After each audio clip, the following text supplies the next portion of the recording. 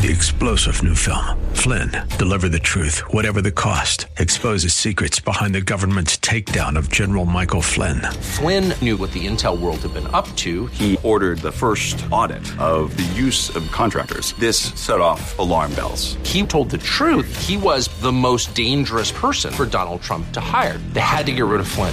Flynn, deliver the truth, whatever the cost. Available now. Watch it today. Go to salemnow.com. salemnow.com. Ain't it good to worship and adore a risen Lord? I don't care what they might say. We love Jesus anyway. I don't care what they might say. We love Jesus anyway. So how do you know that you know that you know that you are saved and you are Christ's, hid in Christ in God? Well, that's a very good question, and we have some very good answers out of 1 John chapter 2, verses 3 through 6. Welcome to Way of Grace with Pastor Jesse Gistand, featuring the teaching staff of Grace Bible Church in Hayward for our summer series. Stephen Cloud joins us today in 1 John chapter 2, verses 3 through 6. A message we began yesterday called Blessed Assurance, Jesus is Mine, the evidences of sanctification. Here's Stephen with today's broadcast of Way of Grace. In Matthew chapter 7, in his Sermon on the Mount, he says, enter into the narrow gate, enter into the straight gate. Broad is the way, and broad is the road that leads to destruction, and there be many that are on that path. And there be few that find the narrow gate. There be few that are on the narrow path. And he said to his disciples, not everyone that says to me, Lord, Lord, shall inherit the kingdom of God, but he that does the will of my Father. There will be many that come unto him and say, Lord, Lord, in your name I cast out demons. In your name I prophesied. In your name I did many mighty works. This is their answer to the Lord as a grounds to let them in, to let them into this eternal habitation. They base their assurance on their works. They base their confidence of their salvation off of what they did. Prophesying in his name, doing miracles in his name, casting out demons in his name, going out and evangelizing, coming to church, reading your Bible. They base their assurance off of their works. And they deceive themselves. They deceive themselves. And what did they hear from our Lord? Depart from me, you worker of iniquity. See, they didn't care about obeying Christ. They didn't care about submitting to his command, loving the brethren. They didn't care about that. They just wanted to do the work of the ministry. They just and they covered their sins by this work. This is their self-righteousness that they bring to the table to the Lord Jesus Christ. And he says, depart from me, you worker of iniquity, for I never knew you. The Lord brings a staunch warning, a stinging warning, but a real reality that it's possible for us to say that Jesus is our Savior and Lord, and Him, in fact, not to be our Savior and Lord. It is possible, right? So as we get into our text, let's go there. Turn to first. We're in 1 John chapter 2. He says here, and hereby we do know that we know Him. And I just want to say this. Be honest. I mean, do some people struggle with their confidence that they know the Lord with their salvation? Do you? See, there are Christians that actually do.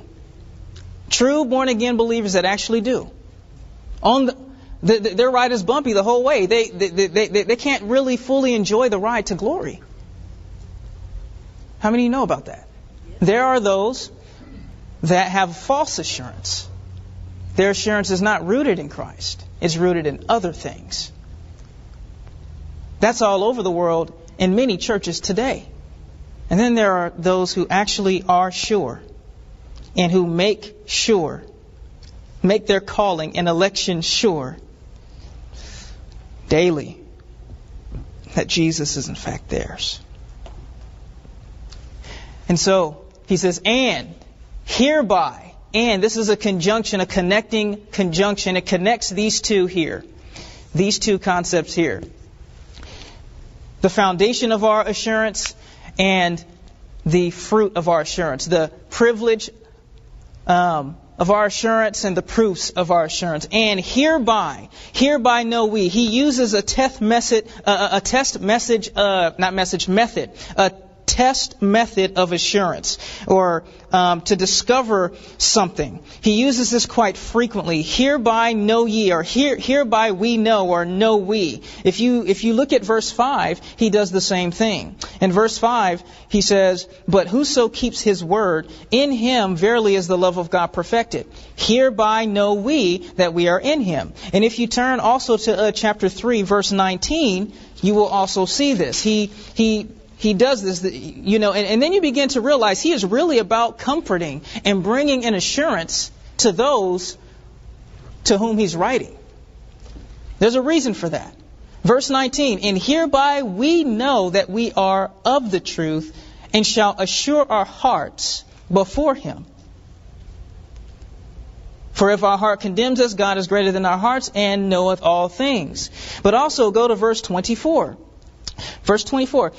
And he that keepeth his commandments dwelleth in him, and he in him. And hereby we know that he abides in us by the Spirit which he has given us. And there's more passages that you can actually go to see that he uses this test method to discover whether or not you are in him, to discover whether or not he is in you of a truth.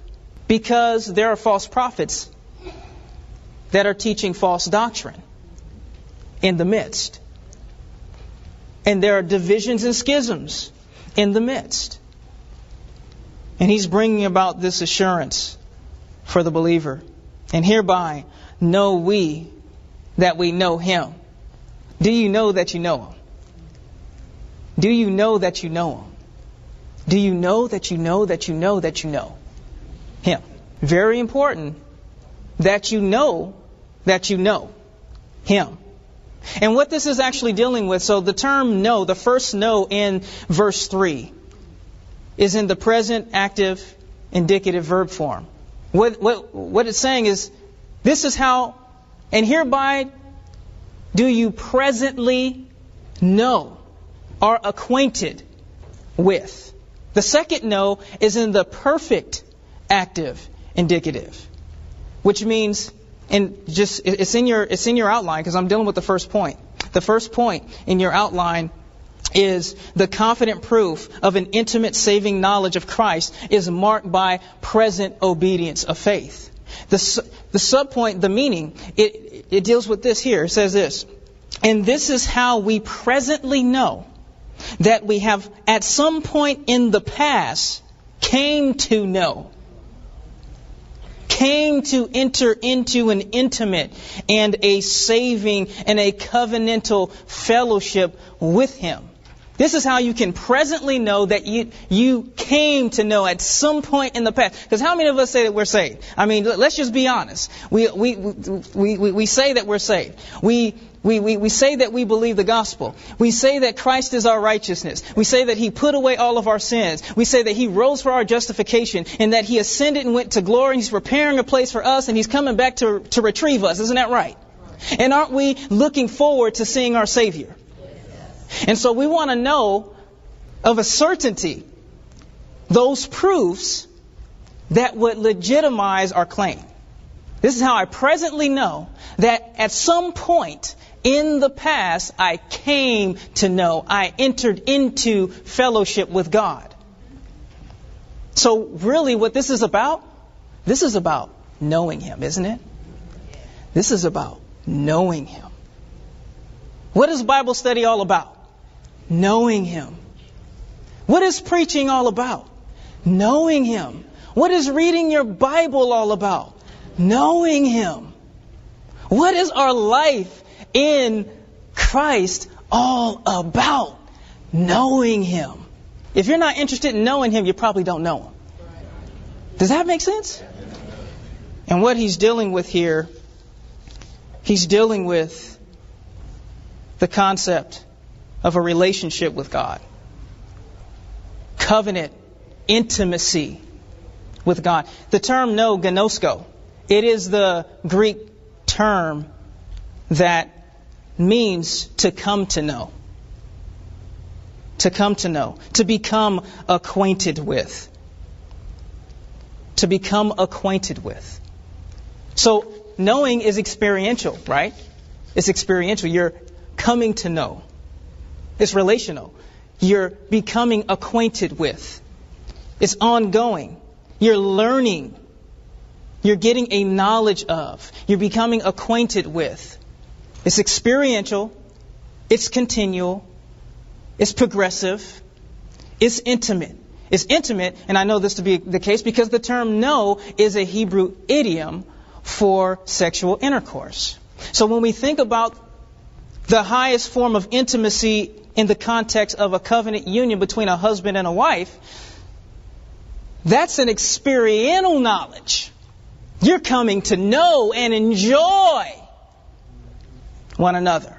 That's the highest, that's the seal of this covenant intimacy. And at this highest point, it's pointing to a saving, experiential, and covenantal intimacy between God and the sinner. Jesus Christ put it this way. And this is life everlasting. This is eternal life. John 17:3, that they might know you, the one true God, and Jesus Christ, whom thou hast sent. This is eternal life. This is eternal life. To know. What this is dealing with is union. Communion. This is dealing with the idea of salvation. So much to say. But John is still on point here. He's still on point. He's still dealing with the concept of fellowship. As he was in the first. In fact, the overarching theme of 1 John is eternal life. And eternal life has to do with fellowship with God. Fellowship with God. And the sub-themes, you have light, you have love, and you have faith. And those are evidences of one's fellowship with God. And hereby do we know for certain right now that we have already entered into a real, vital, saving, covenantal relationship with God through Christ. Here it is. What's the answer? That you keep His commandments. Okay. Right here. That you keep His commandments. That you keep His commandments. This is the mark. This is the mark. There's no difference between a believer and a sinner outside of the grace of God, except for what? The grace of God. The grace of God. Right? Grace is not just a concept that we can understand and that's left in our mind. Grace evidences itself in your life. Covenant obedience to Jesus' command, which is of faith and by His grace. And Jesus said in the Gospel of John, if you love me, keep my commandments, right? Turn with me to 1 John chapter 3, verse 23. And as you're turning there, I have a few questions for you because this right here is very sobering. It stopped me in my tracks because I don't perfectly obey God's commands. I don't perfectly obey His law. How about you? So I had to work this through. It's like, okay, wait a minute. Like, what does this mean here? What does this mean? If he is referring to a perfect keeping of the commands of Christ, then at the very least, I do not know him. And at the best, no one knows him, save the Lord Jesus Christ. Is the Apostle John contradicting himself? Because in 1 John chapter 1 verse 8, he says, he that says that he has no sin is a liar and the truth is not in him. And in verse 10 he says, he that says that he has done no sin has made him a liar and the word of God is not in him. It says in verse 9, but if you confess your sin, he is faithful and just to forgive you of your sin and to cleanse you from all unrighteousness. And then here he says, this is how you know that you know him, that you keep his commandments. So what does it mean? What does it mean? We know he's not contradicting himself. He's saying that the evidence that I presently know him is by our present keeping of his commands. And I believe it is the grace of God producing in us, imperfect sinners, the ability to keep his command. That it is something you discover. It is something that you desire. It is something that you're intentional about. It is something that you pursue by faith. In fact, I can get into it because we admit that we're sinners saved by grace. We admit that we're sinners saved by grace. We admit that we are miracles of grace who believe that Christ is our righteousness, who confess that we are the righteousness of God in Christ and that God has imparted to us the righteousness of Christ. That manifests itself in obedience, in the obedience of faith, in the obedience of faith. So in 1 John chapter 3, verse 23, this is what it says. This is what it says. And this is his commandment. Ready? That we should believe on the name of his Son, Jesus Christ, and love one another as he gave commandment. You see that? It's amazing. So I got a question. You believe the gospel? Do you believe in the Lord Jesus Christ, in the name of the Lord Jesus Christ? It's amazing because I think about the law, the fulfillment of the law. We know it's love, right? And we know that in the Old Testament, it puts it this way, that you are to love the Lord your God with all your heart, with all your soul, and with all your might, and you are to love your neighbor as yourself, right? Upon these two hang all the law and all the prophets. And here in John coins it this way, that you should believe on the name of the Son of God. Do you know what that says about the Lord Jesus Christ? That he is Lord. That he is God. And there's no other Lord that you obey. There's no other God that you worship. You cannot worship the true and living God. You cannot worship the Father apart from worshiping the Son. You have to bow to him. Exclusively, we're to look to Christ as one who has loved God perfectly for us. And he is the one. He's not an idol. Jesus Christ is not an idol. God says, no other gods before me. Jesus Christ is not another God. He is God. He's not an idol.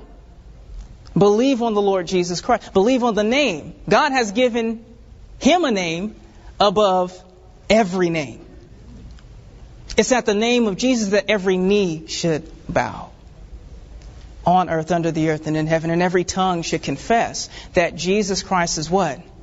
Lord. To the glory of who? Right. We're believing. God counts that faith as what? He counts it as righteousness. The rate of exchange that our pastor would talk about. Faith, its value to God is perfect righteousness. Believing is a miracle of grace. It's not something that we have fabricated in and of ourselves. How often do we think about the faith that we have as we are looking to Christ and how valuable this gift God has given to us actually is? It is one of those things where I can gain comfort from. And here's why. Ask the question when you wake up in the morning, am I still believing today? If I am, yes. Jesus is mine. Here's the next one. If you are believing, are you loving one another? Now, let me ask this question. Are you believing perfectly? Are you loving perfectly? See? This is not talking about you in the form perfectly loving, but you from the heart loving, wanting to love, believing the gospel from the heart. I know I'm not going to finish today. I know. I have a problem with that. Y'all pray for me. Because it gets good. And Miss Naretha will remind me I need to finish where I left off. But this here, keeping His command, attending carefully to His command, and really just having affection for the law. When before you were a fugitive from the law, it shows a change of heart. It manifests our conversion, right? Turn with me to Jeremiah chapter 31. And I'll start at verse, let's see where I'll start. 31. Start at verse 31. It says this, Behold, the days come, says the Lord, that I will make a new covenant with the house of Israel and with the house of Judah. Not according to the covenant that I made with their fathers in the days that I took them by the hand to bring them out of the land of Egypt, which my covenant they break, although I was an husband unto them, says the Lord. But this shall be the covenant that I will make with the house of Israel after those days, says the Lord. I will put my what? In their inward parts, and write it in their what? And will be their God, and they shall be my people. Verse 34. And they shall not teach no more every man his neighbor and every man his brother, saying, what? Know the Lord. For they all shall know me, from the least unto the greatest of them, says the Lord. For I will forgive their iniquity, and I will remember their sin no more. Do you want to obey God?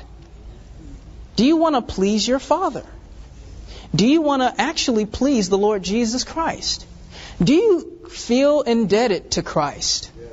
Knowing that you can't match what He paid for your soul, but nevertheless, don't you feel indebted to Christ? Are you His slave? Are you His servant? Is it about your will or His will? Is it about your word or His word? Is it about your way or His way? Yes, we mess up. We don't get it right perfectly. But if you discover the operation of God's sovereign grace and mercy in your life, where you're discovering the no factor, where you're discovering the grace to say no to something that you know is not right, and the grace to not just decide to do something that Jesus called you to do or commanded you to do, but actually doing it. When you discover that grace, you can rest assured that God, by His Spirit, is operating in our lives. So this last thing I would say, and then I'll have to pick up next time where I left off, because it gets really, really good. Work out your salvation with fear and trembling. For it is God that works in His people, both to will and to do of His good pleasure. Such a wonderful time here in God's Word. It's our hope and prayer that you're growing in grace as you take the time to study God's Word with us. And this is Way of Grace with Pastor Jesse Gistand, featuring Stephen Clow. from our teaching staff here at Grace Bible Church in Hayward. We would leave you with an invitation. If you enjoyed the time you've had with us today studying God's Word, please consider this a formal invitation to join us in person. Sunday services at Grace Bible Church in Hayward are at 11 a.m., Sunday school's at 10, and then, of course, the Friday Bible study. We've got a lot of folks from all over and from a variety of churches joining us Friday evenings at 8 p.m. for this Bible study. You're invited to either one. We're located at 20450 Royal Avenue. That's here in Hayward, and the zip code is 94541. You can also get directions at our website, grace-bible.com. Again, that's grace-bible.com. Or simply call for directions, 510-886-9782. That's 510-886-9782. As always, we have CDs available. You can download the messages off our website or call us and order a CD of today's broadcast or any program that you have heard here on Way of Grace. We'd be more than happy to get one out to you. You can call us at 510-886-9782 or stop by our website, grace-bible.com. We do thank you for spending time with us today. Trust we'll see you next time we get together for another broadcast of Way of Grace with Pastor Jesse Gastan. I don't care what they might say, we love Jesus anyway. I don't care what they might say, we love Jesus anyway. 3-star General Michael J. Flynn, head of the Pentagon Intelligence Agency, knew all the government's dirty secrets. He was one of the most respected generals in the military. Flynn knew what the intel world had been up to. He understood its funding. He ordered the first audit of the use of contractors. This set off alarm bells. The explosive new documentary, Flynn, Deliver the Truth, Whatever the Cost, uncovers the facts behind this scandal. Flynn told the truth. He was the most dangerous person for Donald Trump to hire. I find out the worst enemy that I'm going to face in my life is right here in America. They took my assessment and they wanted me to change it. And I was like, I'm not changing it. They had to get rid of Flynn. With in-depth interviews, archival footage, and never-before-seen personal records of the man behind the headlines. I just felt like I was drowning. Flynn, Deliver the Truth, Whatever the Cost. Available now. Watch it today. Go to salemnow.com. salemnow.com.